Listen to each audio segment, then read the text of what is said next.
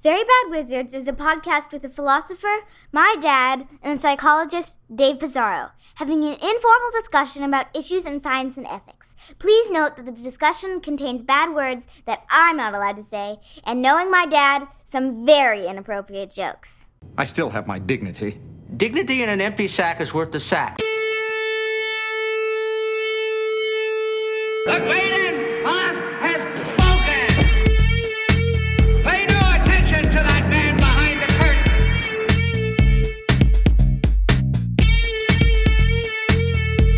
Who are you? Who are you? A very bad man. I'm a very good man. Good man. They think deep thoughts, and with no more brains than you have. Pay no attention to that man. Anybody can have a brain. You're a very bad man. I'm a very good man. Just a very bad wizard. Welcome to Very Bad Wizards. I'm Tamler Summers from the University of Houston. Dave, I'm not going to lie. This quarantine is starting to get to me. I can feel myself losing it a little. What should my opening question be? Your opening question should be, are you also losing it, David? Because I feel like I'm losing it right now, too. In fact, we just spent like 30 minutes trying to figure out whether there were phantom voices in our recording. And I don't think we're sure what exactly was happening. Like, you'd think We still don't know. You'd think by now we'd be used to recording on Zoom and on Skype, like would be old pros given the quarantine. But no, every day brings its new craziness-inducing potential. But I gotta say, I enjoy being at home. I enjoy like being able to stay in my flannel PJs while I Zoom. I like that you're pretending that you're wearing pajama bottoms. I appreciate I'm not now. that. I mean, like that you're pretending that you're wearing any covering on your. That's right. I like to wear covering because at first I like to stroke outside of the cloth. Like I find that's like a good way to warm up. I agree. It's also like nostalgic. It reminds me of like the old days, you know, like I hope my parents don't walk in. Yeah. So for all of our comfort, even, you know, doing this, talking to each other online every week at least, or every other week, it's still the kinds of social interactions that we're having. Like say we have faculty meetings or you're teaching a class or like I have my lab meetings. It's hard to put your finger on why it's just different and it in some ways draining. Like I find that I can't stay on as long as I would in normal life. Yeah, it's draining and subliminally insanity inducing, I think. Like I did feel after this last week, which was Zoom intensive for me, both like Zooming like high school and college friends, but then also with students and classes and meetings. And it's just like, I could just feel it entering. Like I can feel this creeping. This must be like how people who are like, they feel like dementia or something creeping onto them. Do you get the feeling that like when puppies get the zoomies and they just want to run like out of craziness, just want to run back and forth? Yeah. Hop out of your chair. My dogs are also, I think, starting to sense something in me, like an antic quality that scares them. Like they like it when I'm in high energy mood, but there's something a little too charged about how I'm acting for their taste. One of the things that we were talking about offline was that these social interactions are very different from normal ones in everyday life because like the person's face is right in front of you and your face is right. Like you never really see somebody's face like that or your own face. Can you imagine if every time you talk to somebody, there was like a fucking hologram of your face right next to them? No, totally. And I'm like, wait, that's how I look like? That's my expression? Oh, I know. I've spent way too much time like fucking with my lighting and stuff just for like stupid Skype is good for that actually. Like, right. I just see you right now. Yeah. It's the Zoom where you get the grid view and you're just as big as everybody else. And you're like, ugh, I hate myself. Or like sometimes it's like, ooh, I kind of look good right now. Like, damn. When I put the like little, they have that little like smoothing feature. It's like touch up my image. Oh, I didn't know about that. Yeah, it's like a Vaseline filter for like old Hollywood starlets, you know? Like Nice. It's well, speaking of proto-social interactions, well, before we get to the opening segment, what are we talking about for reals? So today we are talking about one of, in my view, the top 10 movies of all time, easily. And in the conversation for the best movie of all time, The Third Man, Carol Reed from 1949, starring Joseph Cotten and Orson Welles. It's written by Graham Greene. It's just it's so good. Noir at its finest. It's so fucking good. I'm excited. I'm excited to talk about it too. But first, okay, so I don't know where it came from. Tamler, you sent it to me. It sounds like a very neuroskeptic-y type article. So maybe he tweeted it out originally. I feel like it was a listener. It might have been a listener. Okay, so apologies, listener, if you sent this to us. We thought we'd talk about an article called "Friends, Lovers, or Nothing: Men and Women Differ in Their Perceptions of Sex Robots and Platonic Love Robots," which is a category of robot that I was not familiar with. I was not from. Does this robot know like the forms? Like, do they have access to the form of love? I just keep them in a cave the whole time. So this was published this last week in Frontiers in Psychology. It's kind of like the hot thing in the streets to do articles about the psychology of robots, or like of humans interacting with robots, as if just like a year or two from now, we're going to be interacting with full-blown autonomous, intelligent, social robots. That's the way they discuss it, like that this is around the corner. This is an inevitability. Cite this, cite that, right? Yeah, like once we get this, the COVID thing is distracting us, but as soon as we wrap this up, there's just going to be platonic robots and sex robots. Right. And the pressing question is, how are women and men going to deal with these platonic love and sex robots? So this is like the ultimate, combining of near futurism with ancient evolutionary approaches, right? This is evolutionary psychology. Like how was the mind prepared to deal with social robots, really? Exactly. Is there a gene for preferring platonic love robots or sex robots, and is it sex linked, that gene? That's the question. Right.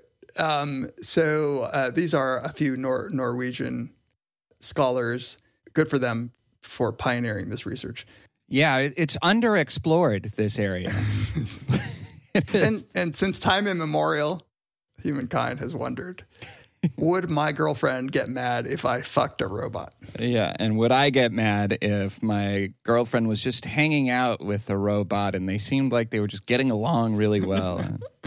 So they describe this as an exploratory study with the aim of describing, quote, how men and women react to the possibility of robots designed exclusively for sex or love, and how they envision their partner's reaction. Because these robots are not commercially available, unfortunately, we designed the study to measure the predicted attitudes when imagining themselves and their partner interacting with it. Right. Like we can't actually test their attitudes, but like it's not a leap to say that how they imagine they'll react is the same. We have the power of imagination. Like, imagine that the laws of physics were slightly different. We could do that. We don't have to make the laws of physics slightly different. This is the power of the human mind. So apparently there was a previous study that they're building on that was just a survey about people's attitudes toward toward sex robots. And in that previous study, they'd found a gender difference in how interested men and women were in sex robots and how useful they are. I wonder which direction that finding. I know. That's a tough one. Apparently men are more excited about the prospect of it than women. I think there were like early 80s movies about just this. Yeah. Starring like Anthony Michael Hall, probably. Exactly. Yeah. So they lay out a series of evolutionarily informed hypotheses that they are going to test in an experimental setting. They think that males will have more positive attitudes toward robots in general, that they'll be more positive toward sex robots than platonic love robots. Men don't want to be friend-zoned for robots, even. While females will be more positive toward platonic love robots than sex robots. Males will expect, and here's the real EvoPsych, males will expect to feel more jealous if their female partner gets a sex robot, while females will expect to feel more jealous if their male partner gets a platonic love robot. So you say this is the real EvoPsych thing. Yeah. I almost feel like that is not fair to EvoPsych because I don't think they're claiming anything about men's expectations about how jealous they would feel in hypothetical circumstances. They are saying that they're actually going to be more jealous. Yeah. So there is a classic study in EvoPsych that has been much debated since it was published by David Buss. He was in the 90s, maybe 80s, that asked men and women, imagine that your sexual partner, romantic partner, cheated on you sexually. They had sex with somebody else, or imagine that they sort of emotionally cheated on you, that they did. Which one would bother you more? So it was a forced choice, and what they found was that men were more likely to say that the physical sex would bother them more than the emotional violation, and women were more likely to say that the emotional violation would bother them more. This has been debated like a ton, but one of the things that is true is if you don't make it a forced choice, if you just let people rate it on like scales, like how bothered would you be if your boyfriend fucked some other person? Women are just as jealous. Like you're forcing something by this forced choice, right? That could be for so many reasons, like just the assumptions of what it means to have an emotional relationship versus. But anyway, and in this case, the sample is not even just people who are in committed relationships right now. The sample but just bundles them all together. People who are in relationships, people who have been and are thinking about the past relationship and how they think they would feel if they were, I guess, still in that relationship, and people thinking about being in a relationship in the future and how they would feel. And all of that is just collapsed together into one sample. Right.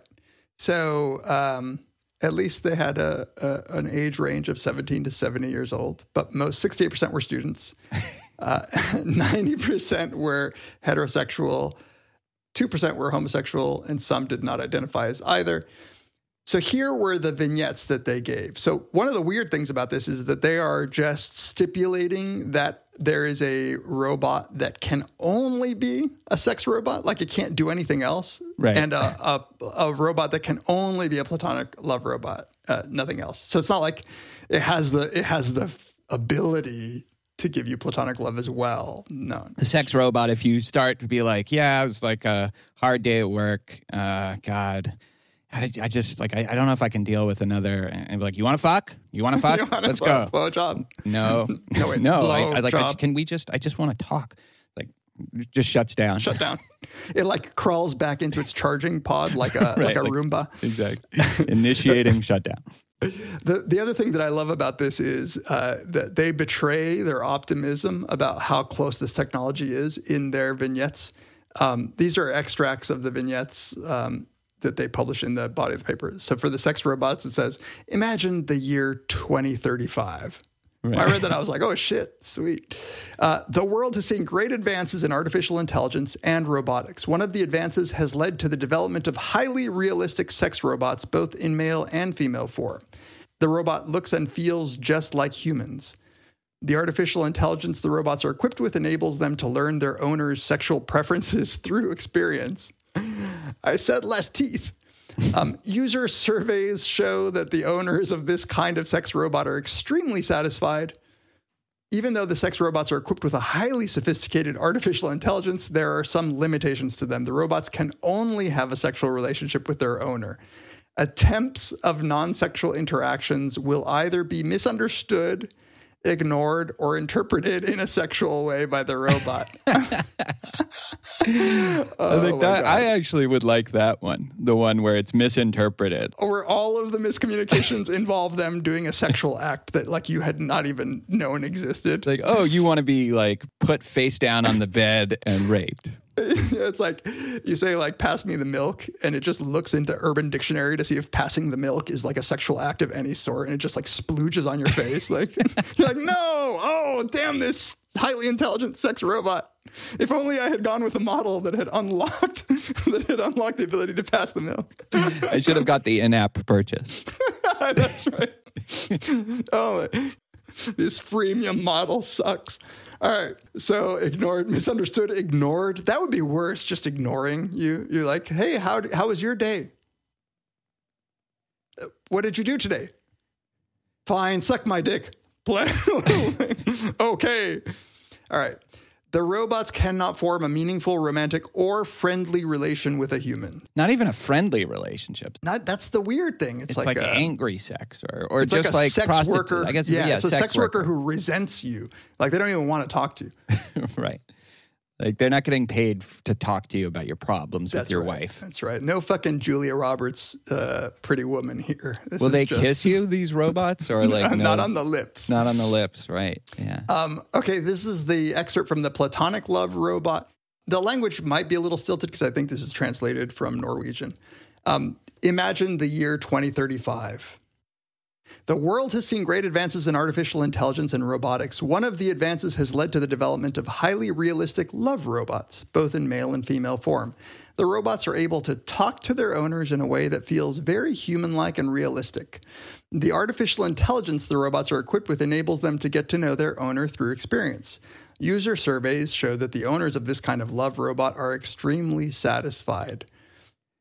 Even though the love robots are equipped with a highly sophisticated artificial intelligence, there are some limitations to them. The robots have no physical body. It only exists in a small microphone and speaker. So it's basically like an Alexa. Or Her. Yeah, like the movie Her or an Alexa. Yeah, exactly. It can form a meaningful, romantic, and friendly relation to a human, but it cannot satisfy the owner in a sexual manner. You'd be surprised what you can do with a speaker. Really, yeah. It's like a little canister where I imagine there would be Fleshlight mods to the little canister with a speaker that would quickly occupy the black market. It's weird that they call it like a love robot, right? Well, that's one thing. Like, it's not a robot at all. Like, right. Right. Siri isn't a robot. Sorry for, or the Amazon thingy isn't a robot. I don't mean to trigger everybody's smart device. It's not a robot. It's exactly not a robot. And like love, like it just seems like it gets to know you and like we're satisfied talking to them. That doesn't mean you're in love with them, the robot. That's right. So they gave people either one of or the other of these. So after reading about either the love or sex robots, they were asked to think of a committed romantic relationship they have had a previous time, are engaged in now, or wish to have in the future. They were then asked to fill out a questionnaire regarding how they imagined themselves reacting if their partner in this imagined romantic relationship owned and used a robot similar to the one they had read about, and how they think their partner would react if they themselves interacted with such a robot on a regular basis. So they gave everybody a set of items on 7-point scales. They measured just general jealousy, like this kind of robot would evoke strong feelings of jealousy in me. Okay, I'm going to do my best, and take this seriously. Okay, I'm thinking of a romantic relationship. Okay. I find out that my partner bought a speaker that really engages with her, and she says, I really love this robot. Okay, so now I'm asked on a 7-point scale, 3 items. This kind of robot would evoke strong feelings of jealousy in me. I think I would feel jealous of this robot. Reverse scored, I will not become jealous of this robot. So I would respond like the lowest, probably. I don't care. Go crazy. Yeah. For the sex robot, the artificial intelligence the robots are equipped with enables them to learn their owner's sexual preferences through experience. This is what I couldn't quite figure out. Like, sex toys, I think, are used way more by women. And if there's a canister with a speaker that qualifies as a robot, then like a Hitachi magic wand is a fucking robot, and I'm all for the use. But what if it's just like a very human-looking right? Now I'm all for Right. That's awesome, actually. It's like Data from Star Trek, but just has a Hitachi in its pants. It all turns, you're right, it all turns to me on, are these like Westworld robots that are like, for all intents and purposes, they pass the test of looking human and acting human? Or like in those Black Mirror episodes where like you upload the memories of your deceased person? This is a huge confound, because I would also probably be slightly jealous if the platonic love robot was like a good-looking male robot that passed the test as a human and became really close friends with my sexual partner. Yes, we can talk about confounds here. The fact that some of these people are actually in relationships, some of them are just imagining what it would be like to be in a relationship, and some of them are... Which, to be fair, I did that for about 21 years of my life. Right, but... And then... it was totally legit, Tamler. It's totally legit. It's turned out exactly how you imagined it would be, right? Right. This is silly in a lot of ways. The evolutionary psychology angle is silly, with all the confounds in the way of the thing that they say that they're getting at, which is, evolutionarily influenced sex differences in jealousy. For that to get all the way through all these hypothetical scenarios and imagined relationships, and then the fact that they're robots and not human beings, it's bizarre. Right. At best, what they're finding is just to the degree that you believe and can really, truly believe that these things are going to be human-like, then you're going to answer like you would for a human. Why not just test more on humans, like with humans, rather than sex robots?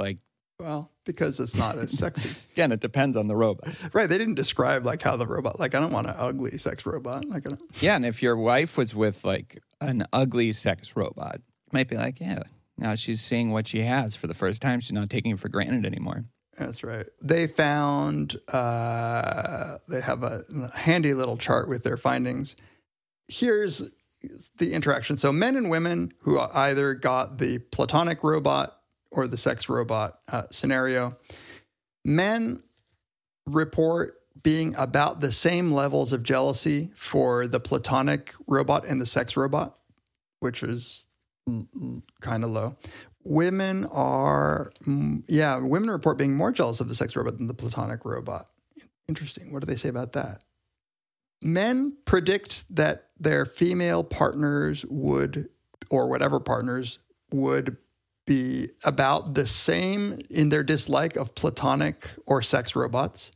And women predict that men would be much more upset at sex robots than platonic robots. Just take the absurdity of that question. Just think about this. I was putting a lot of effort. Imagine how your imagined relationship partner would feel about you being with a sex robot or a platonic love robot. I would have whatever the equivalent of like e-compersion. I would just be like, can I watch while you have robot sex? While you have robot intimate conversation. Yeah. But there has been surprisingly actually little research on e-compersion. That's right. The neglected area of study. Dude, we could probably get grant money for this. I think that the people who are worried that AI is going to take over, they should really be funding research like this, because if we can somehow ensnare robots into loving us physically and emotionally, like that might be a solution to the inevitable the singularity. Oh, they won't do it because they're in love with us? They've like developed over robot evolutionary time. They have, once the singularity hits, they're like, no, I can't be mean to humans because they've let me fuck them for so long. I don't know. I hate the one robot we have in the house, Roomba. I've turned off Siri. Oh, I love my Alexa, actually. I hate Siri. We don't have that. Yeah. Alexa could have been your Elijah at your Seder. Yeah, or Roomba. But sucking up the Manischewitz. They do note some limitations of the study. The first is the recruitment procedure. They were recruited via Facebook, and accessible email lists to workplaces. And therefore, the sample is likely to be influenced by a self-selection bias, whereby those who thought human-robotic interaction were more interesting presumably were more likely to participate in the study. Also, majority of students, somewhat restricted in age variation, which limits the generalizability of the findings. And it cannot be directly generalized to homosexual populations, as the sample was almost exclusively heterosexual. I love how those are the main limitations. Like Also non-validated measurements, it says. They say something interesting in the discussion. They say females who had read about the sex robot reported particularly elevated levels of jealousy, less favorable attitudes, more dislike, and more predicted partners dislike. The pattern was not found in the male sample. And one of the things they say is that if the males in the present study frame the prospect of having sex with robots as allegorically to masturbation with pornography, while the females considered the act more allegorical to cheating, one would expect the present results to emerge. So I think that's the real question. Is it cheating to fuck a robot, or is it just masturbation? It's just masturbation with a Roomba. Well, yeah, hate fucking if it's a Roomba. I think there's no way we haven't asked that question before, have we, on this podcast? We have definitely asked the question before. We didn't talk enough about it, though, because even now in this quarantine life that we're living, I think people are doing things like not just viewing pornography, but probably they're more likely to like sex chat with live people on the other end. They have bigger houses than I do then. Like, when are you supposed to do any of this stuff? That's true. In your bathroom. But yeah, maybe it's a topic we'll come back to in 2035 when the inevitable sex robots are. I'm going to hold off until like the ultimate transformer, right? Car that turns into a sex robot and takes care of your elderly parents. Then I'll start pondering the ethical... and who you can just talk to. They're easy to talk to. They're funny. They say the right thing. They know, when to press you on something and when to just let you vent. As much as artificial intelligence is advancing, I don't think I'd ever actually care to just vent to a robot. I would have to be deceived into thinking it was a human. That's how speciesist I am. I do it with my dogs, though. I will talk to my dogs. Yeah, because your dogs are alive. They're sentient. They can kind of tell what you're feeling. Totally, really well, I think. Are your dogs? One of them, as I understand it, is your platonic love dog, and the other one is your sex dog. That's right. Yeah. I've had sex obviously with both of them, but you have to figure out which category to put them in. Exactly. And the sex one, true to this study, I guess, is just will pretty much shut down if I start talking about things other than sex. Which one is Jen more jealous of? Jen is more jealous of Omar just because Omar is he's such a handsome physical specimen. Wait, is Omar the sex dog? No, surprisingly, actually. This conversation has gone off the rails. So let's leave it at that and come back and talk about. You've been weirdly quiet about your sex dog, but that's fine. My dog is still too young. This would violate some laws. You have to wait until they're adults.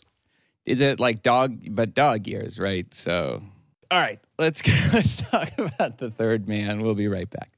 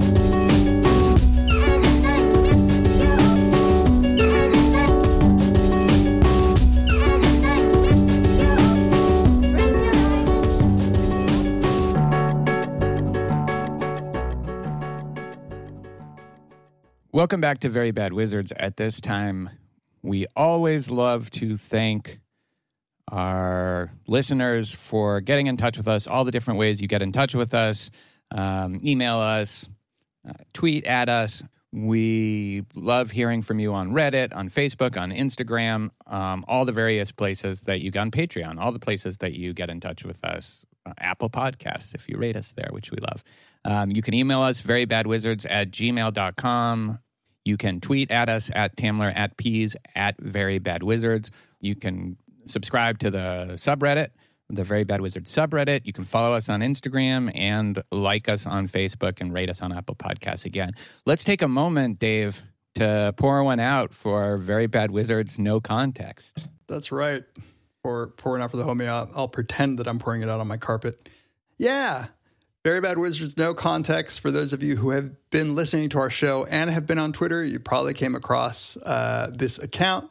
To this day, we don't know the name of the person who runs it, but from really early on, when we made a joke about our words being taken out of context, this account popped up, and for a good, 7-8 years, he's been consistently tweeting some of the shit we say out of context, oftentimes just to my incredible delight, but I think to the entertainment of many of our fans. And I messaged him. I was like, so, you were doing a real service. That was a genuine service for our fans and for our listeners. And if he's willing to reveal himself, I would love to send him something. Or I'm assuming it's a him, but maybe it's a her. I'm pretty sure it's a him from the brief conversations I've had with him. But he could also be he could be a platonic sex robot. Yeah, could very well be that. Or just a regular sex robot. Well, no, they don't talk to you. See? Oh, yeah, that's right. But I could see them taking stuff out of context. Anyway, yeah, he said he was retiring. It's sort of a shame that he did that before this opening segment. But some people were like, you should have somebody else take over. I think that's his. I think that it's sacred. It's sacredly his. Of course, anybody else can start a Twitter account and say whatever they want. But that will memorialized VBW No Context. His number is retired. Exactly. Hoisted to the rafters of Very Bad Wizards Hall of Fame lore. That's right.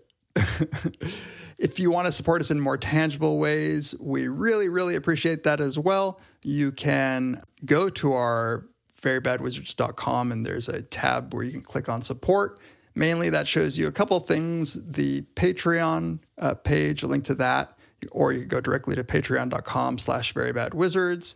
We very, very much appreciate all the support you guys are giving us.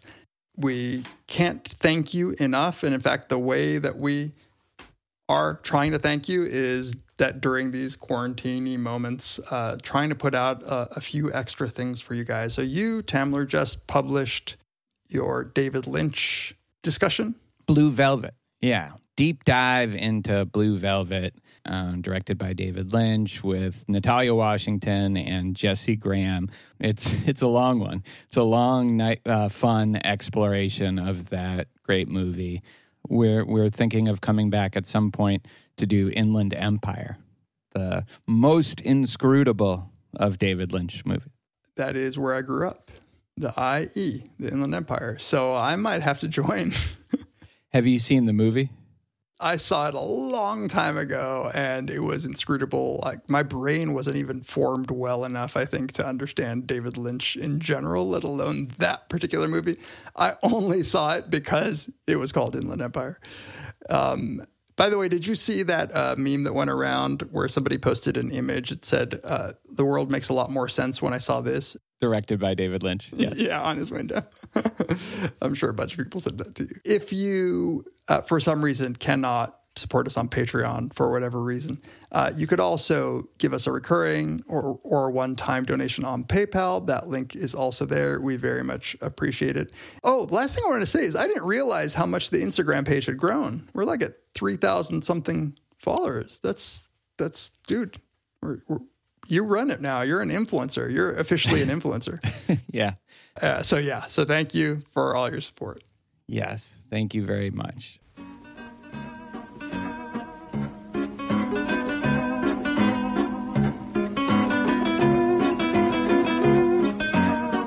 right, let's get to our main topic. So this is a British movie from 1949, directed by Carol Reed, the director, although sometimes people think it's directed by Orson Welles, but it was not. Written by Graham Greene, starring Joseph Cotton, Alida Valli, Orson Welles, and Trevor Howard.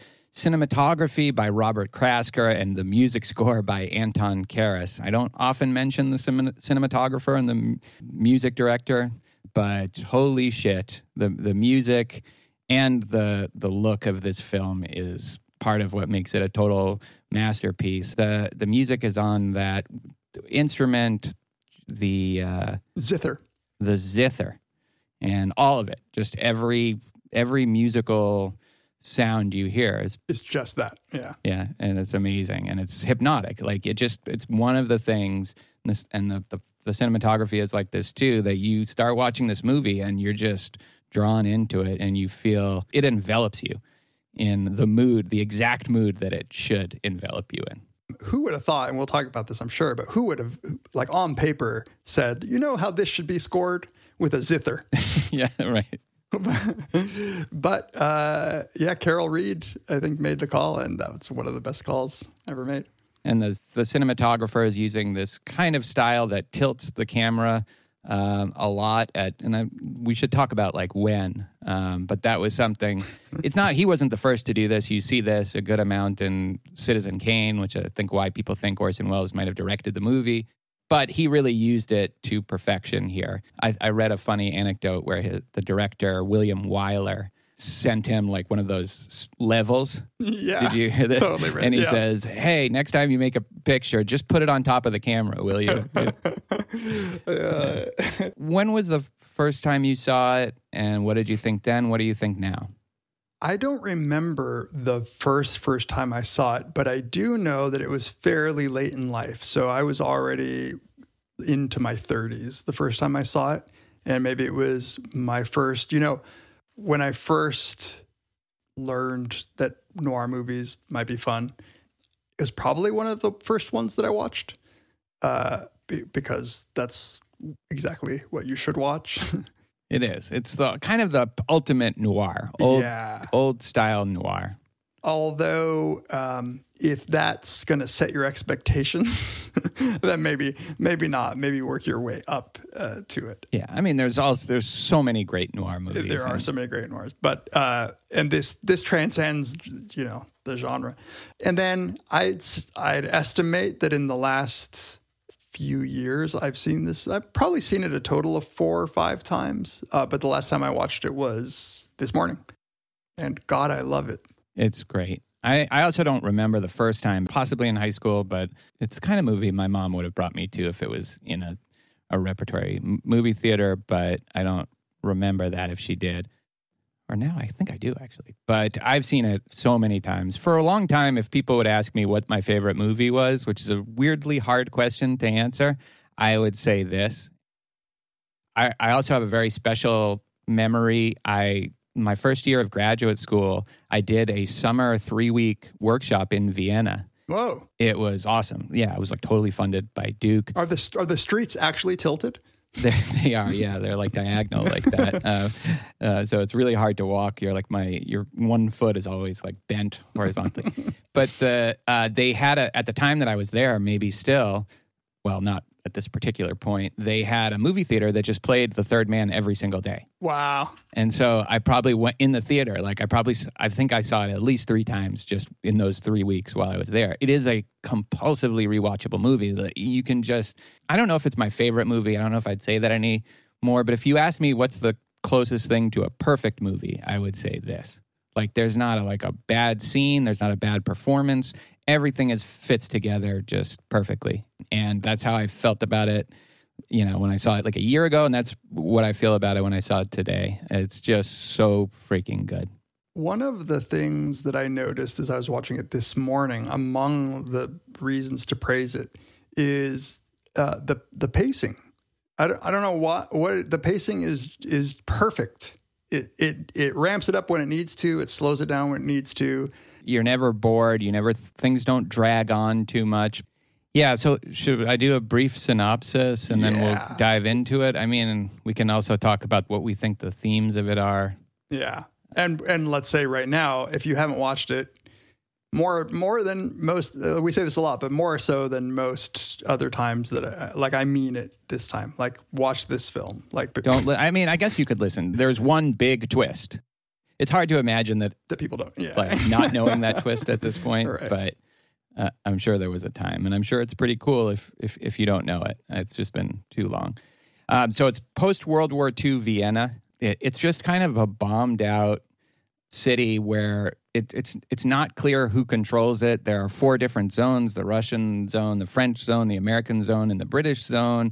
And everybody's living in, I don't know, this kind of liminal space almost. It's like this time between the war period and the full post-war period where it's just not clear what's happening to Vienna, who's in charge. So I think that's such a perfect setting for a movie. Then an American pulp fiction writer of Westerns, Holly Martins, arrives at the beginning of the movie to meet with his old friend Harry Lime, who has offered him a job. On the arrival, he learns Harry has just died, hit by a truck in front of his building, and he goes to the funeral. He sees a beautiful woman there, Anna Schmidt, and a friend of Harry's. Soon he learns that Anna was Harry's lover. Major Calloway, who is commanding the investigation into his death and also into his activities in Vienna, Harry Limes, offers a ticket for Holly to return home. But while waiting for a trip, he talks to 2 friends of Harry that tell him they had been the ones to help his friend before he died. But the porter tells a different story, that there was a mysterious third man that helped Harry, and Holly Martins becomes intrigued with the inconsistency and investigates further. Calloway reveals that Harry Lime was the leader of a gang that robbed penicillin from the military hospital to dilute and resell it on the black market, and that caused the death and the insanity of many children. And so then once you find that out, there's the twist, and then there's also how does Holly handle this information? How does he absorb what he's heard about his friend, who he had kind of gone there to see, and then once he learned that he'd been killed, he was investigating. So should we get into it? Do you want to talk about the big themes first before going through it? What do you think? Yeah, let's do that. I really enjoyed this rewatch, but one of the themes that struck me as just like this movie is deeply about, it's about not knowing somebody, right? It's about not knowing people, not being able to really know somebody. And the emotional core, I think, at the heart of this is that these 2 people, Holly and Anna Schmidt, who both knew Harry Lime, Orson Welles' character, never thought that he would be capable of doing the things that he's accused of doing, right? And they were both at his funeral. They're both mourning the loss of their friend, and they admit that he had a way about him. He was, he sounds pretty mischievous in the description that Harry gives of him when he was a child. Like, he used to be able to teach us how to pretend like we were sick, right? When we had to go to school, like various little, he was kind of a little con. Tom Sawyer kind of. Tom Sawyer, mischievous kind of guy. And a lot of to me, what hits home emotionally is when the 2 friends, not only do they discover that he lied and is alive, but that he's just a bad dude, right? And that everything they believed about him, they were certain like that. And I can imagine that feeling of certainty that you knew somebody, but you don't really, and they didn't really know him. And I think that's at least what hits me the most about this, that you never quite know somebody. Yes, this theme of not knowing somebody in a way that you thought you did. One thing the camera and the music does is convey a sense of disorientation. And I think we see a lot of this movie from his perspective. As Joseph Cotten, Holly Martin's perspective.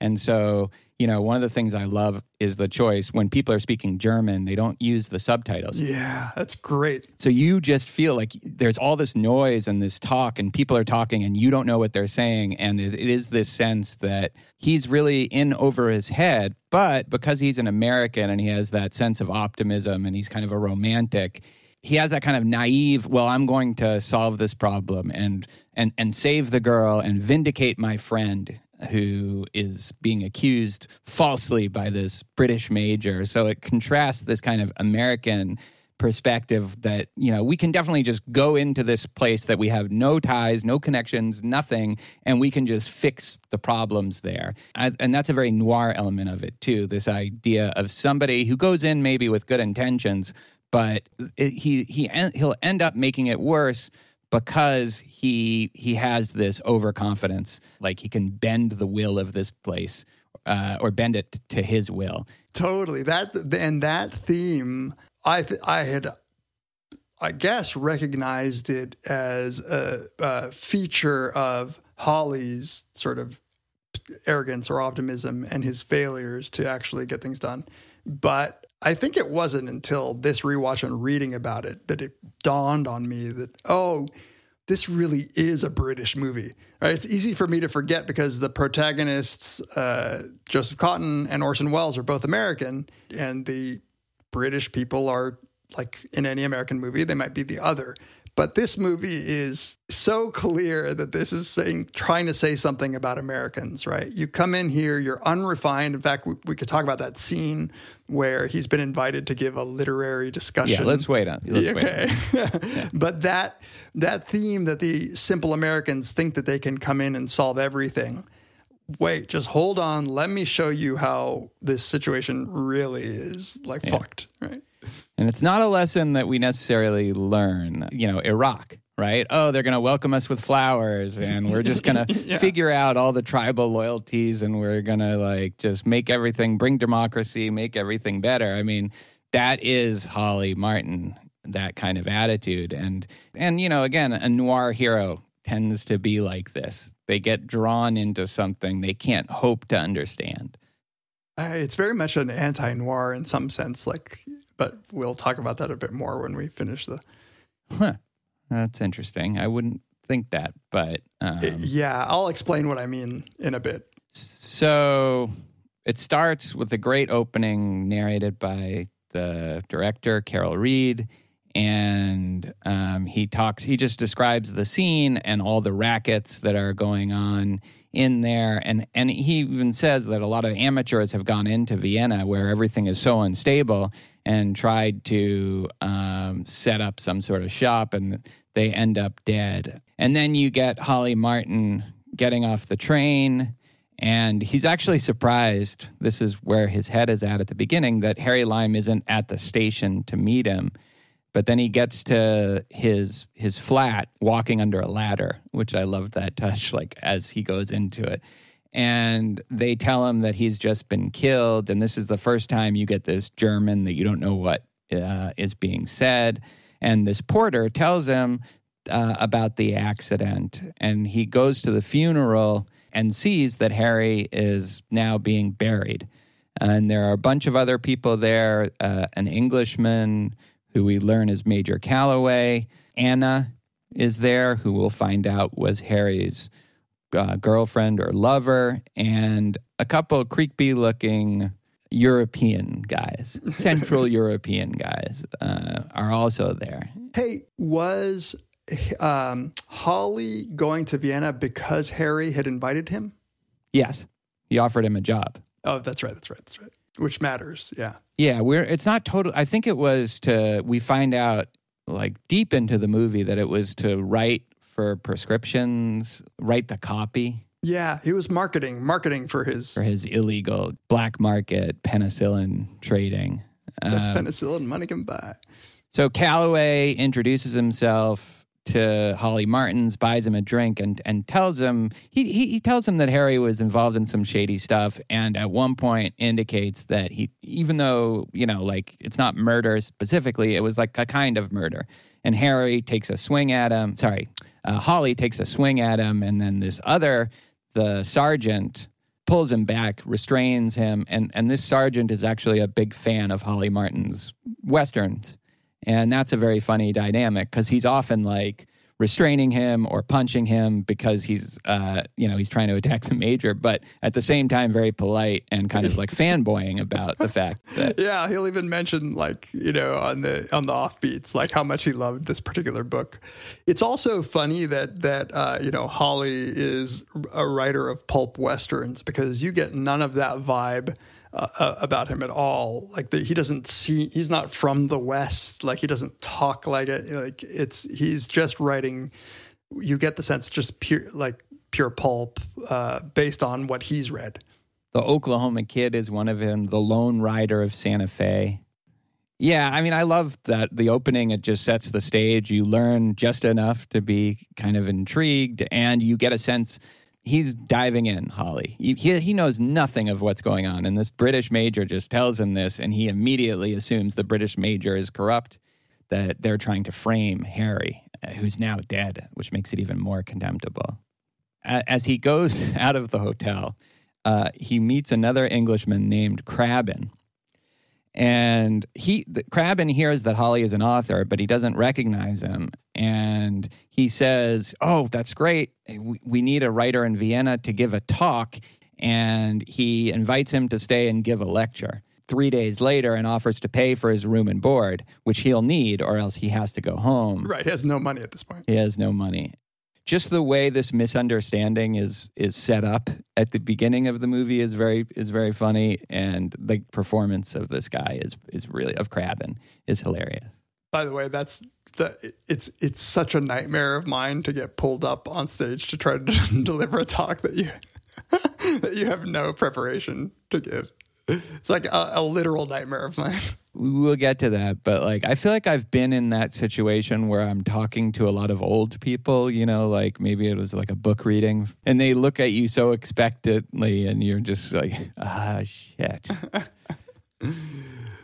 So then Holly gets a phone call from this Baron Kurtz guy who says he was a friend of Harry's, and they meet at the Mozart Cafe. And Kurtz is carrying one of Holly's books, which he says Harry gave to him, and a small dog. And this guy, Baron Kurtz, is so creepy. Yeah, he is. Just the way he's kind of squeezing the dog is. And so you get these really cool close-ups as they're talking, too, of like, sometimes they're tilted. It always gives you this uneasy, disorienting. Yeah, but that guy is like just like, he's even wearing a black hat, I think. He just screams villain.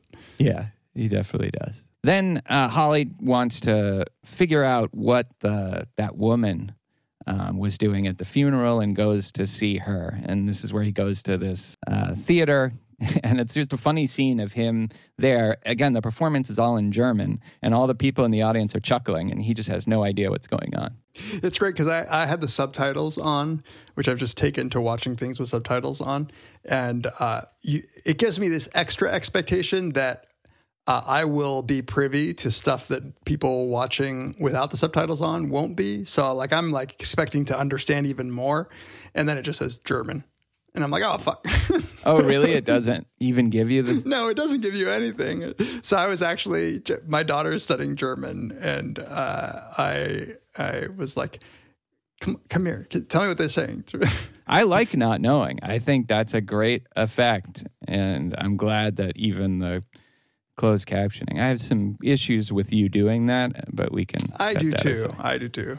But in my defense, it's because the person I live with seems to be way deafer than I am. She needs to have the closed captions on, or else she can never catch what they're saying. This is interesting. He meets Anna, and Anna takes him back to Harry Lime's apartment where they have a meeting with the porter. And the porter is, it's very cool scene, right? Like, again, there's this language barrier between Holly and the porter. And so, just even finding out any little bit of information is a bit of a struggle. There's also this sense of unease that the porter clearly has, and the wife doesn't want him to say anything. Whenever they're talking about the accident, you get that massively tilted Dutch angle. And then just at a certain point, and I might be conflating two scenes, and then this boy comes in with a ball. The ball comes in the boy, and that sets up some, one of the amazing scenes in this movie. Here is where the information that he does get from the porter, seems to be a couple of things. One is that, unlike the official report, 3 men were carrying his body, not 2, not just Popescu and Kurtz. Who that third man is, and that he was killed immediately. There wasn't time to say anything. The person that got hit would have been incapable of saying anything in the time from which they moved him to the street to what was like a statue. And Anna is very suspicious that this was not an accident. It's in this scene, I think, that she expresses her suspicion. She doesn't necessarily think he should explore it more, but... In fact, she's, shit like this happens in post-war Vienna, like, whatever. It was an accident. I don't believe it was murder. I mean, I don't believe it was an accident. It was murder. But what are you going to do? Yeah, she has that kind of fatalistic, it's all shady and there's no defeating it. And yeah, again, this is the contrast with the American. There's the defeated, I'm at the whim of fates right now and there's nothing I can do, that she has. And then, with everybody else, they're either like corrupted themselves or they're kind of world weary like the Major, Calloway is. Yeah, he then meets with the doctor, who's even more creepy. He's like, the way he's cutting that chicken. Before we even see his face, we just see him cutting the chicken. The landlady, when he goes to Anna's house, who's just shouting in German and like in this with this big like blanket wrapped around her, and she's just this noise, essentially. She's just this loud, disruptive. Yeah, she distresses me more than anything else, and that's where it really works, where you don't know what the hell she's saying, and you're like, why are you mad? Are you mad? Why are you yelling? Yeah, and so I guess the Calloway and the police are at Anna's house, and they are taking in her papers, which they realize are forgeries. It's revealed that Harry Lime got her her false papers, but she might be in trouble with the Russians, who are attempting to repatriate people from Czechoslovakia, and that's where she is from. So here's where, like, Martins was supposed to go home. He's still there. He's still bumbling around, and Calloway just kind of looks at him and is like, go home. You don't know what you're getting into. And he's still belligerent about this. And it's just this slow breaking down of that kind of belligerent optimism over the course of the movie. Holly seems to take the just go home as like some sort of challenge, like, oh, you're corrupt and hiding the truth from me. And turns out like it was more like an altruistic just go home. It was very much like I would say the Major is the one like good person in the movie. At Winkel's house, and that's a great scene between the two of them. So it's eerie. Pronounced Winkel. Winkel.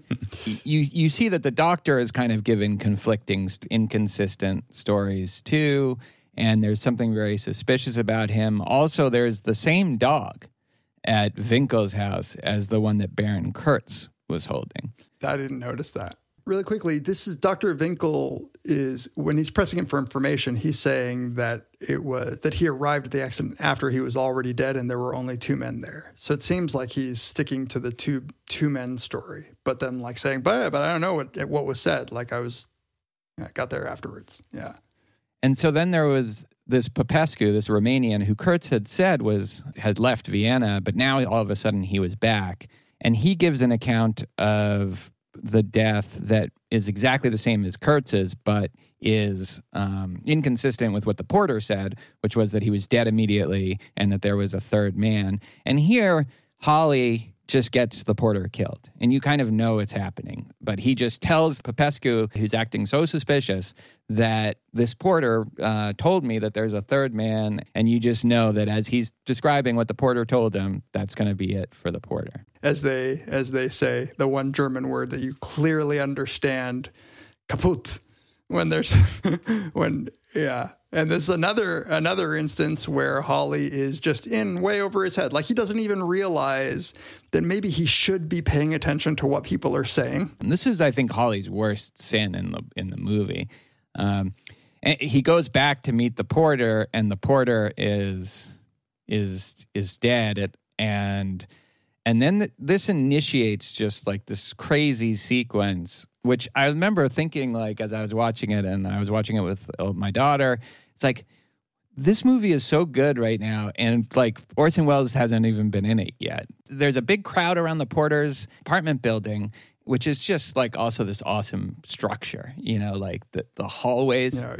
We didn't say enough about how cool the Vienna buildings are in the setting and location. It's this big, dark, gloomy building, and all of a sudden there's this kind of mob of people around it, and this little boy, and like maybe an ambulance too. Yeah, and an ambulance, and you see him coming out, being wheeled out, and this kid who has these cheeks, you know, he has this little like round orb cheeks, and is all of a sudden sees him, and he has his little hat, and he starts shouting something again in German. We don't know exactly what. So then you get the sense from the crowd noise that they think, and what Anna says, that they think he killed the porter. And it takes Holly a long time to put two and two together. And I was wondering why Anna wasn't listening to the yelling of the crowd and like giving him more of a warning, because he's like walking around like, oh, what's going on? Like, is there more information? Can I get more information? And everyone is like, essentially like slowly their eyes all start turning to him. Because this little kid is like grabbing his leg and like, we're going to run, dude. And finally, yeah, it's almost weirdly edited, that part, because it does seem like it takes both of them too long to realize what's happening. But then but this whole thing is a little dreamy. He starts running, and then the mob starts chasing them, but the little kid is always in front. And so, like, throughout the whole chase, as they're going through the streets, the kid is in front, the mob is in the back, and then even as they're going downstairs, and then you see following the kid who's still ahead of them, the mob. And it's such a cool, just eerie scene with this little 5-year-old with the angel face and a mob behind him.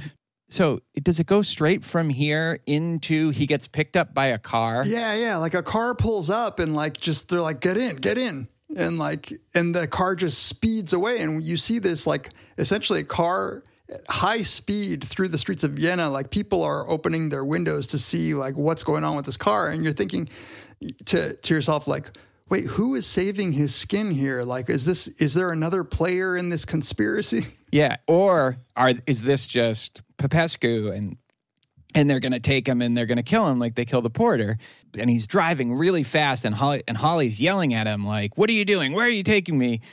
And then the guy just pulls up, opens the car door, sends him, and it's the lecture, which is just so funny. It's so good because like telling the viewer, not all of life turns into an incredible film like cat and mouse game. No, you have to give a lecture, dude. So all of a sudden he's just there, and this is very like nightmarish. It's every time I see it, I want to die. He has to give a speech on what is it? Oh, the crisis of faith in the modern novel. This is very well edited, I think. You just get a sense that it's going really badly. This is like a grad student giving a talk at the APA or something where people are just not into it. You know, they don't care about offending the poor kid, and so they're just trickling out, you know, and it gets worse and worse because they ask him, you know, literary theory questions. Yeah, what do you think about James Joyce? Or what about the stream of consciousness? And he's like, when they ask him who has inspired you, and he gives the name of some Zane Grey. Yeah, like dime store pulp novelist. Well, great Western writer, but yeah. The guy, yeah, I didn't recognize the guy's like, oh, no, good joke. No. But really, like he's trying to save face in the crowd. And the guy, Holly, is just like, what? Like you asked, like that is who inspired me. Like, no, this is where you get another nice contrast of the kind of pretentious European and the American who at least he's written a ton of books and people enjoy them. Here, I think the American comes off better in one of the few places, right, where he doesn't go in for all this bullshit. Like he actually does things that entertains people. And I feel like that if you were the sophisticated audience that might have been watching this back then in Europe, you would have sided with the Europeans asking about James Joyce. But yeah. Right. But just the way they are, they're almost parodies of a kind of European academic, you know? They are very much what some crowds are to this day in some little corners of the humanities. Yeah. Also at this talk, at the very end, when everybody is pretty much left, although there are a few stragglers, Popescu shows up, and they have this very coded conversation. If he's working on a new book, and Holly Martins with the kind of bravado says, yeah, it's right. It's a murder story, and it's inspired by facts. And Popescu says, maybe you should stick to fiction. Right. And he says, no, sorry, this time it's going to be all fact. And how does he get out of this? I don't remember how. I feel like I think he goes to Callaway, right? Yeah, he goes to Callaway. He goes to Callaway, yeah. And here's where Callaway convinces him what Harry has done. The fact that this watered down penicillin leads to painful deaths and also like little children to go crazy, the little children with meningitis, or the lucky ones die. You could see where Callaway was trying to, when he was saying just leave, like he was trying to spare his friend the memory of his friend, right? He was trying to get out of this in as dignified way as possible, where it's like, look, why ruin the memory for the friend? Just leave. Let us take care of this. But no, you had to stick around. So fine, you're sticking around. It's like, you know, the sort of the tropish almost like, here is a stack of files. Boom, here you go. This is what we know about him. Are you happy? And he gets like the second in a series of plane tickets that he will never catch. I think that's a running joke in the movie. He always gets a plane ticket to leave, and he never takes the ticket. He always, like, till the very end of the movie, he never leaves. He's still in Vienna as we speak. So now he gets drunk. I guess the Popescu's people are not a problem anymore. He buys flowers. He brings them to Anna. He's very drunk right now, kind of reveals that he loves Anna, and Anna reveals to him that she only has eyes for Harry, even dead Harry. She says it, too, in such a cruel way. She's like, honestly, if someone had asked me, like, whether you were fair or dark, or if you had a mustache or not, I couldn't have answered. Like, she's like, I have paid so little attention to you that my answer to you is, of course not. Of course not. Like, I don't care about you. And you know, that's another thing. He keeps pining for her, and it's just never going to happen. Even the cat, as he tries to, like, then talk to the cat for some affection. Again, he's drunk. The cat just wants nothing to do with him and goes out the window. And Anna says the only person that cat ever really liked was Harry. And then there's this is an all-time movie, and we still haven't gotten to this, but now we're getting to it, where you see the cat just go on this beautiful, like, again, just empty, shadowy streets of Vienna, kind of like echoey streets. That's what I wanted to say, actually. Before I forget, that description, those dark, we often talk about the lights and the shadows and the angles in this film. But as I was watching it today, the sound is amazing. The echoiness is giving you this sense of emptiness, that is really viscerally, I think it's important to get to setting the stage. Yes, absolutely, exactly. Like it's the emptiness that the echo is. But you know, like, you get it now if you walk around the streets a little bit. It's a similar kind of feeling where just more people should be here than are here right now. Like, there's something wrong. Something is off.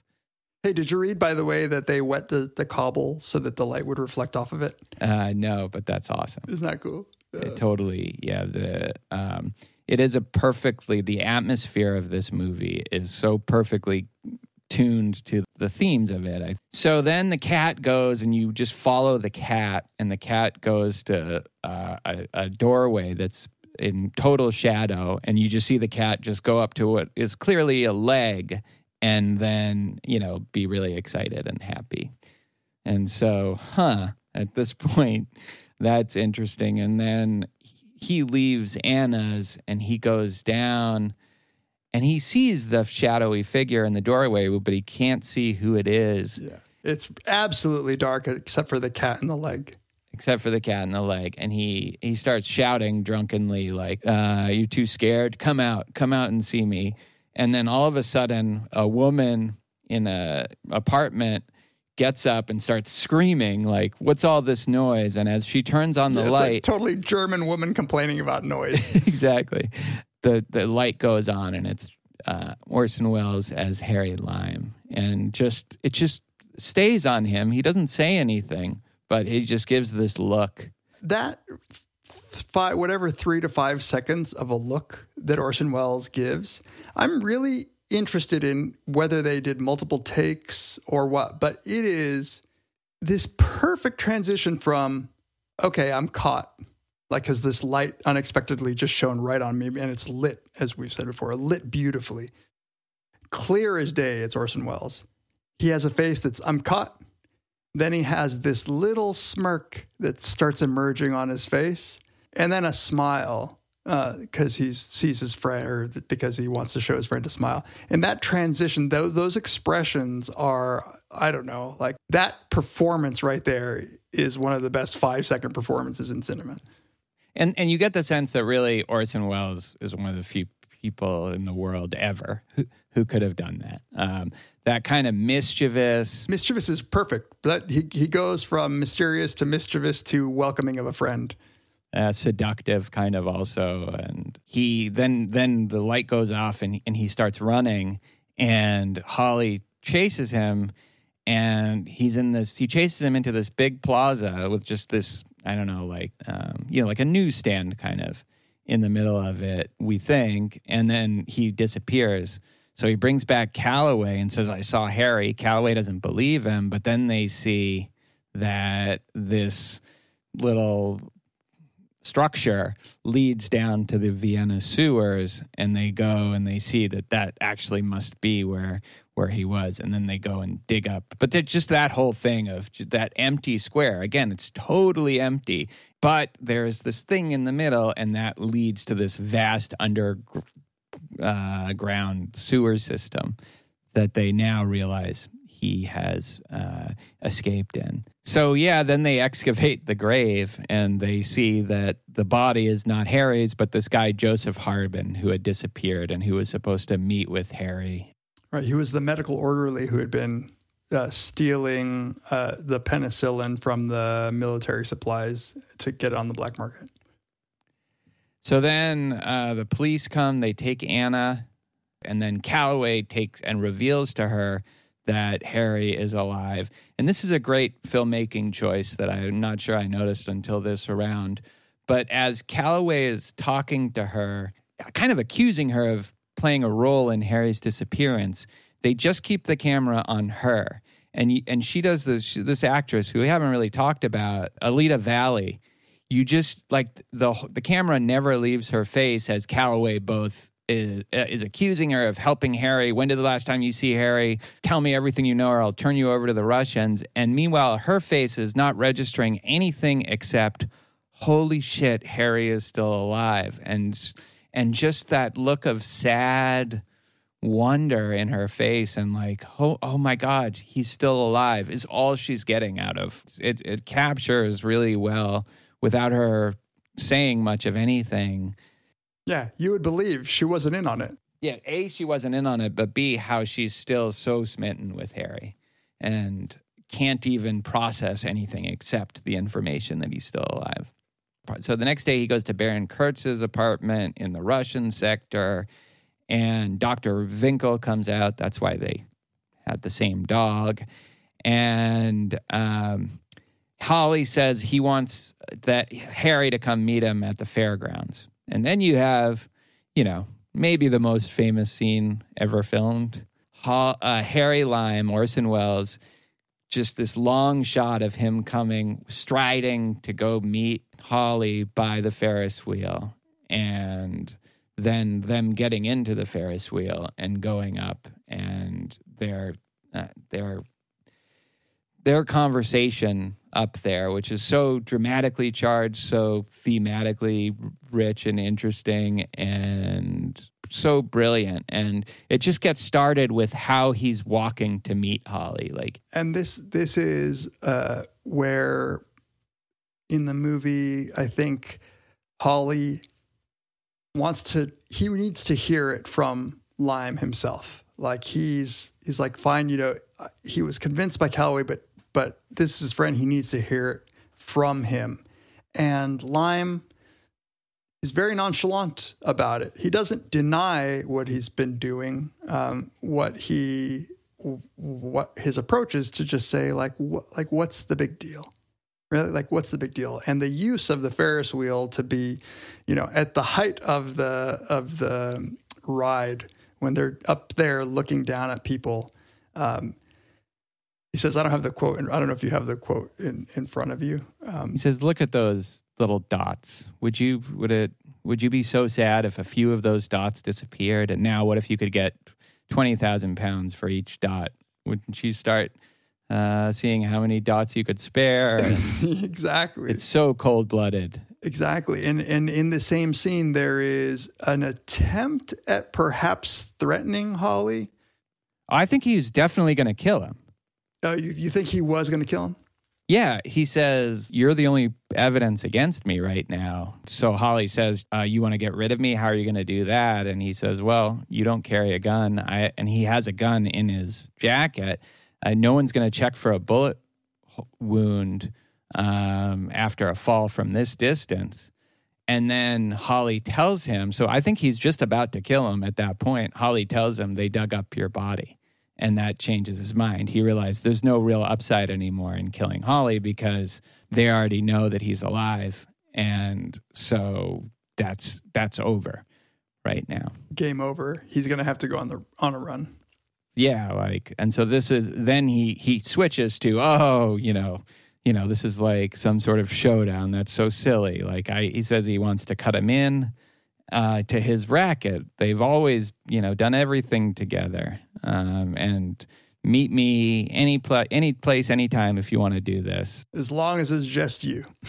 Yeah. And then he gives the line, in Italy for 30 years under the Borgias, they had warfare, terror, murder, and bloodshed, but they produced Michelangelo, Leonardo da Vinci, and the Renaissance. In Switzerland, they had brotherly love. They had 500 years of democracy and peace. And what did that produce? The cuckoo clock. So long, Holly. Oh, man. That's so great.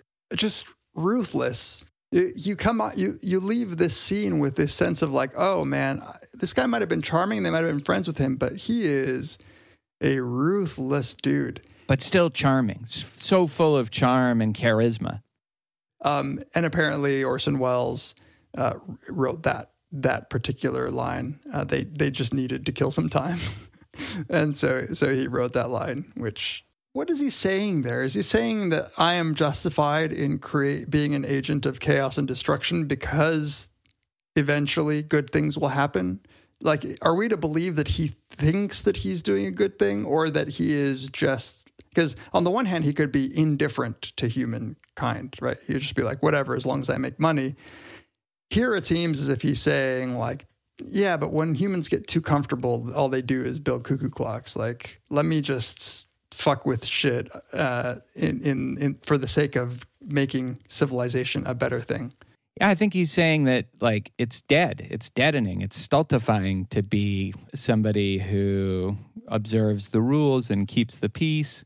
Like, that produces nothing. Like, because of people like me, we have greatness. And it's very self-aggrandizing. Like, he's killing kids. Yeah, he's killing kids. His grandiosity, and he thinks of himself as an agent of chaos that's moving the world forward. Yeah, it's like a moving the stage of history or something forward. But again, he pulls it off. Like, you're almost drawn in by it, even though it like makes no sense. It's obviously just rationalizing murderous villainy, like evil. But, he has that devil-like quality of making it sound good.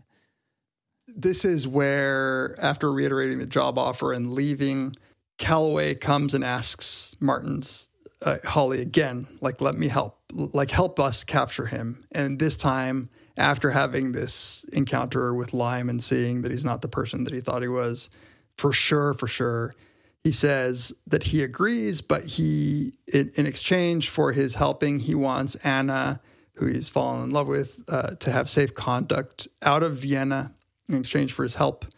Anna doesn't give a fuck about his help. She does. She's like, I don't need your help, and she refuses. Well, she's on the train. She doesn't know why she's on the train, like thinks it's just like good luck. But then once she sees Holly, she gets off the train, puts two and two together that Holly's going to set up Harry, and she says, like, how can you do that? He's your friend. And she tears up her papers and her tickets, and she says, I won't be the price for this. Like, I refuse. So it's a kind of integrity out of, love for Harry. But at this point, it's hard to see how. And I can see her resisting this constant attempt by Holly to be her knight in white armor. And like, she's not playing this game. He's playing this game in his head. Yeah, his romance. Exactly. And this is where he goes to Calloway and says, look, he's a terrible guy. I hope you get him. Do what you want. But I can't be the agent. I can't bring that about myself. He no longer has the Anna motivation. So exactly. And so here he's about to get on his plane. Calloway says, I'll take you to the airport. And, oh, wait, let's just make a little stop here. And then you have a scene that I would think Paul Bloom might have a problem with. I was thinking the exact fucking thing. You have this appeal to empathy for individual victims, right? He took him to a hospital and he's showing him children dying of meningitis that had been caused because they were treated by Harry Lime's diluted penicillin. So they're like, we don't see them, but you see their reaction. You see Holly's reaction to seeing them. Clearly, some are dying and some are losing their mind. And that appeal to empathy disproves Paul Bloom's entire book. Well, or he would use it as evidence. Like, you knew that kids were dying of meningitis before this, but you had to see it. But yes, he did have to see it, and he did have to have his empathy triggered here. And then he's just like, he doesn't want anything in return. Now it's just, I will set up Harry. He doesn't feel great about it, but like he clearly thinks it's the right thing to do now that he's seen up close the victims. And there's an interesting scene in the Ferris wheel where he says to Harry, have you seen any of your victims? And he hadn't yet. And Harry like brushes it off. He's like, they're numbers, they're statistics, these people. And now he knows for the first time, oh no, they're not statistics. And this is what Harry has done to them. So he agrees to set him up at this cafe. And now you have, again, another like historically famous scene. Starts out in the cafe, and then Anna sees him there. The cops are all waiting. Every officer from various different countries are waiting to capture Harry. And as he's going to meet him in the cafe, Anna warns him, and he runs down into the sewers. And then there's this sewer chase, which is pretty remarkable, even how famous and hyped up it is. It is a pretty remarkable scene. The editing. It's amazing. It's incredible. Yeah. And it is, again, with the pacing, like it's built perfectly. Like a lot of times I feel tired by the time I get to the like big action sequences in movies where I'm just like, okay, with the fucking chasing and the explosion. Not here. Like here, they've like spread out the tension enough that like we know this has to happen. And I still am invested in what's going on. And fucking Orson Welles is so charming. I still am kind of wanting him to like make it. I don't think I'm wanting him to make it, but I think the way this is shot, the whole sequence in the sewers, he is like a trapped animal there. And there is a kind of feeling of, and they keep like showing various different police officers, soldiers, so many people are coming down into all the different entrances into the sewer, all to chase this one guy. And there's this almost kind of unfairness. Like Eliza said the same thing. She said, I feel bad for him. You because he's like this trapped animal that's just scrambling around trying to find safety somewhere, and there are people coming from all the different corners, and he doesn't know where any of them are. They don't know where he is, and it's this chase, like a fox hunting or something, like kind of just there's something intrinsically ugly. Yeah, I was thinking fox hunting. Exactly right. And the confusion that was before so strong from the lack of knowledge of German for non-German speakers is now a confusion that is built around the darkness and the twisting tunnels where we're not quite sure what's going on. It's distressing. And not only are you right about him being sort of like a trapped animal, but they make him look for the first time very vulnerable and afraid. His hair is a mess. He knows now that he's running for his life, and he doesn't do it with very much dignity, at least in appearance, right? That's right. All this confidence and charisma is now amounts to nothing. It's just how fast can he run? And every time he tries to go up like an entrance to escape, there's somebody there until the very end. But by then it's too late. So yeah, he kills, unfortunately, the fan of Holly Martins. Now his book sales are going to go down. And then the major just kind of stands and pauses over the sergeant and doesn't notice that Holly has taken the gun from the sergeant's dead hands and gone up to find Harry outside one of the entrances. Harry, meanwhile, has been shot, and he's just dragging himself up to escape from the sewers, but he doesn't really have it in him. And then he sees Holly there, and he gives him this look like, finish me off. Right. You see him attempt to lift the grate, but he's so injured that he can't. And interestingly, it looks like that grate might be free. It looks like he might make it out, but the only one that didn't have somebody there waiting for him, and he can't. You can hear the chase getting closer, right? And it is just this two friends. It's Holly looking at Lime, and there he gives that look that you were describing. That look of, you can do it. Please finish me off. It's like a mercy killing. Exactly. Like, do it. You're still my friend, but as my friend, please do this thing for me. I like this conclusion to this chase scene because I could see a movie where the good guy, Holly, is like, I'm going to let the law take care of this, and like, he deserves more than just a quick death. He deserves to be tried and found guilty. But that's not right. We know from the get-go that he was such a friend to Harry Lime that he was willing to sort of be willfully ignorant and ignore some of the evidence because he was actually loyal. He was loyal. And this last gesture is one of, I think, friendship. It's clearly the last gesture of friendship between the two people. Yeah, I mean, I think he had set him up. The whole reason he's being chased is because Holly ratted him out, or at least set him up. But at this moment, he will do this one thing for him. He had to bring it to a stop. He wasn't as loyal as Anna, who was loyal to the very end, refused to play any role in stopping Harry, despite what he'd done. But he gives him this one moment of grace by shooting him. And then that's it. And I think Calloway's fine with him being dead. Like, that's all he ever wanted, Calloway, was for Harry Lime to be dead. Yeah, this isn't like, this is already a fairly lawless, four-zoned Vienna where, like, they just want to get some shit done. Yeah, you don't want to send this through the justice system.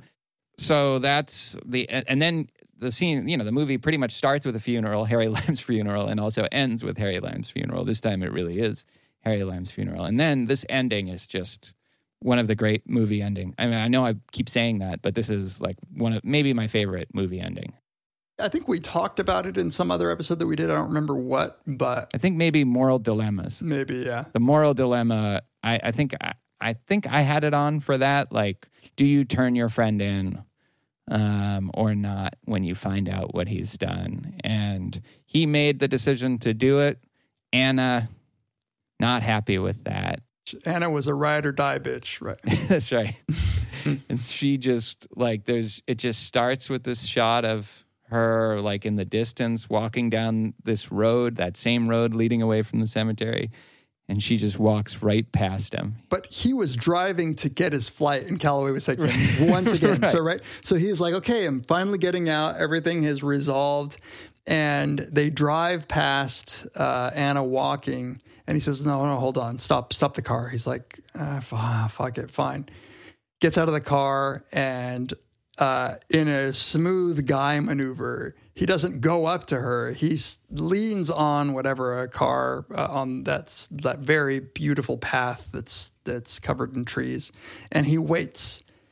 I timed this shit. It's a full minute of walking.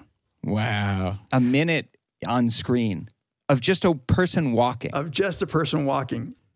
From the time he leans on that thing to the time that she actually gets to where he is, and he's smoking a cigarette and waiting like a cool cat, thinking that he's going to Oh, see, I don't think that that's interesting. I didn't interpret it that way. I think he knows it's doomed, and he's just got to do it anyway. Like, he's just got to try. Either way, it is fucking poignant. And like, it would be one thing. So I may be with you, but I think that he would at least expect her to say, get the fuck out of my face. Like, I'm not going to be with you. No, what she does is much, much, much worse. Colder, yeah. I mean, it's just like, I don't acknowledge your existence. Like, it's a callback to that. Like, if somebody had asked me if you had a mustache or no, or whether you were light haired or dark haired, I wouldn't know. Didn't know. Haven't this whole time. Haven't had any feelings for you. Been fairly indifferent to you. It's all about Harry Lime. So I'm just going to walk right by you. You're not worth me saying, get out of my face. I hate you. He's not worth that. He's beneath whatever that would be. Yeah. And that's a wrap, man. And the music, we haven't mentioned the music enough, but because it's so perfect with all the action that's going on in the conversation, sometimes almost comically, like it does a little dramatic, da-da-da-da-da, and then here, though, you just have that famous, like, dun-da-dun-da-dun-da-dun-da-dun, which dun-da-dun, and just the whole time, and then she just walks right by, and they hold on him a little longer as he processes the fact that he was just... That is patient. That's a patience that the director has that pays off so well emotionally. There's some story about that. Somebody told the cinematographer to just leave it on the whole time, but I don't remember what it was. But it's so perfect. I do know that that the writer was fighting for a happy ending. Oh, really? Graham Greene was? Graham Greene had written the novella like as a prep for the screenplay, and he had written it as a happy ending. Carol Reed did not like that. And Graham Greene years later said, yeah, that was the best fucking decision they could have made. Like that, the rest is history, right? I was wrong. That's also, Chinatown, which also has a famously bleak ending. The Robert Towne also had a more optimistic version of the ending that Roman Polanski said no.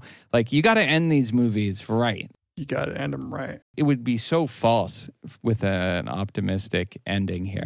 Like in the original screenplay, it was like, and then she takes him by the arm and they walk away. Oh, God. Oh, can you imagine how terrible that would have been? We wouldn't. It's not even contempt. Like, you would have to go up a level to even be at contempt. It's just like, you're not there. Yeah, I don't acknowledge that you exist as part of this reality. Oh, my God. So why do you think this is an anti-noir? Maybe we can wrap up on this note. Only in the sense that most noir films of that era have a strong, reluctant male protagonist who ends up getting drawn into something and solving the mystery, and the woman almost always falls for the man, and they have a romantic relationship. Here you have a guy who is trying to insert himself, and in his attempts is actually not getting anything done, and the woman never cared about him. She didn't even flirt with him. She didn't even femme fatale him. Like, there was no attempt on her part to seduce him. There was no, there's no romance on screen here. Yeah, right. That's true. So I think in over your head protagonist is common, but maybe I'm thinking more of like neo-noirs like Chinatown or something, where it is this, I go into it with a certain intention, maybe to save the girl, and I end up making things worse for everybody, not better. Although he doesn't exactly make things worse. No, in fact, his influence is fairly inert in this. You get the sense that if he had just left Vienna, they might have been able to wrap this up. Yes, right. And I think that's the thing. But he gets the porter killed. He gets Anna probably deported or sent back to Russia in the end. And so he really did bumble it. He's a bumbling, but with that American cockiness that, yeah, I mean, I guess I associate with noir, the kind of hero who thinks he can, figure out everything and that they know the angles. And then the kind of conspiratorial elements that are actually running the show is something that the detective who seems like who thinks himself sophisticated and like they know all the angles. No, they didn't. This is something that they never even conceived of was going on. Yeah, I guess the noir protagonists that come to my mind they're bumbling, and they often, like, very common theme is that they get their ass kicked, but almost willingly, just sort of as a way to like get some information. They'll like take punches.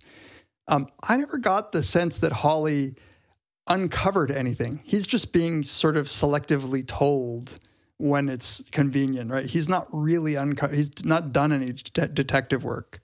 I say all that to say only that, like, this is maybe not the quintessential noir, but the height of noir. Like, this is, as you were saying, like, this is film noir. It's film noir. It is, it's just structured a little bit differently than maybe the structures that had emerged with the femme fatale and I don't know, alcoholic detective.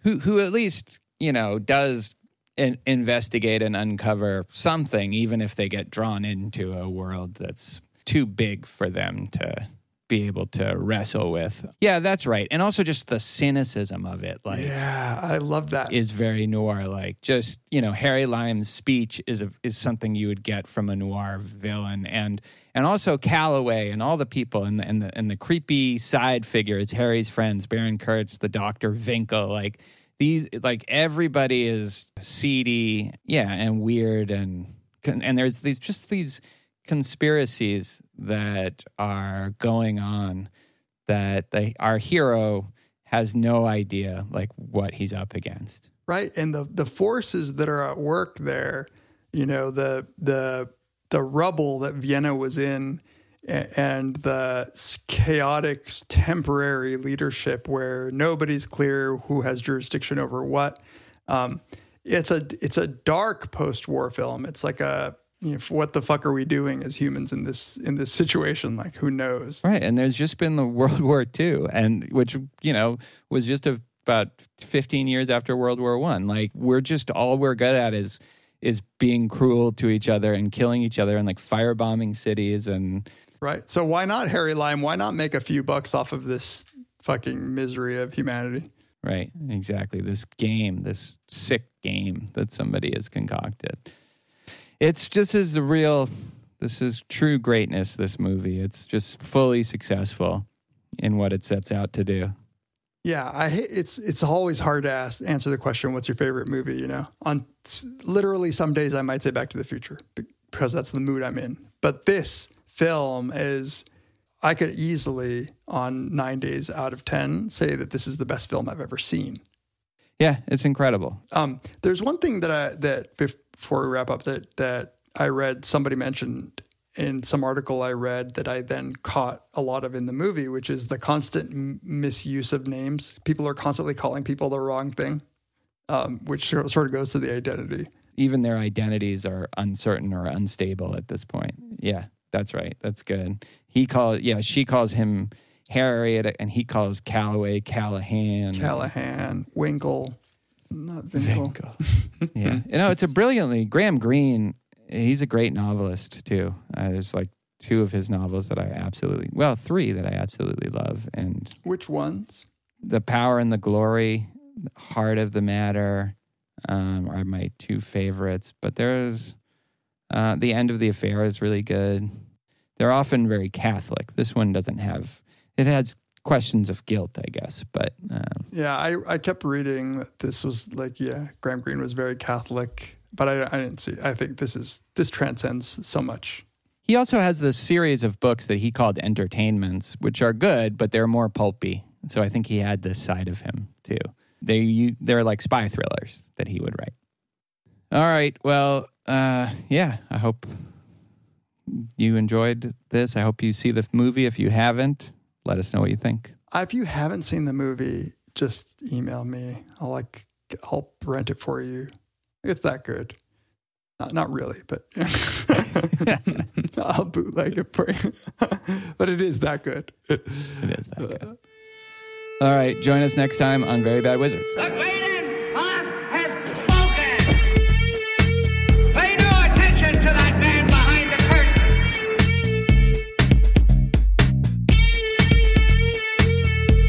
Who are you? Who are you? A very bad man. I'm a very good man. Good man. They think deep thoughts, and with no more brains than you have.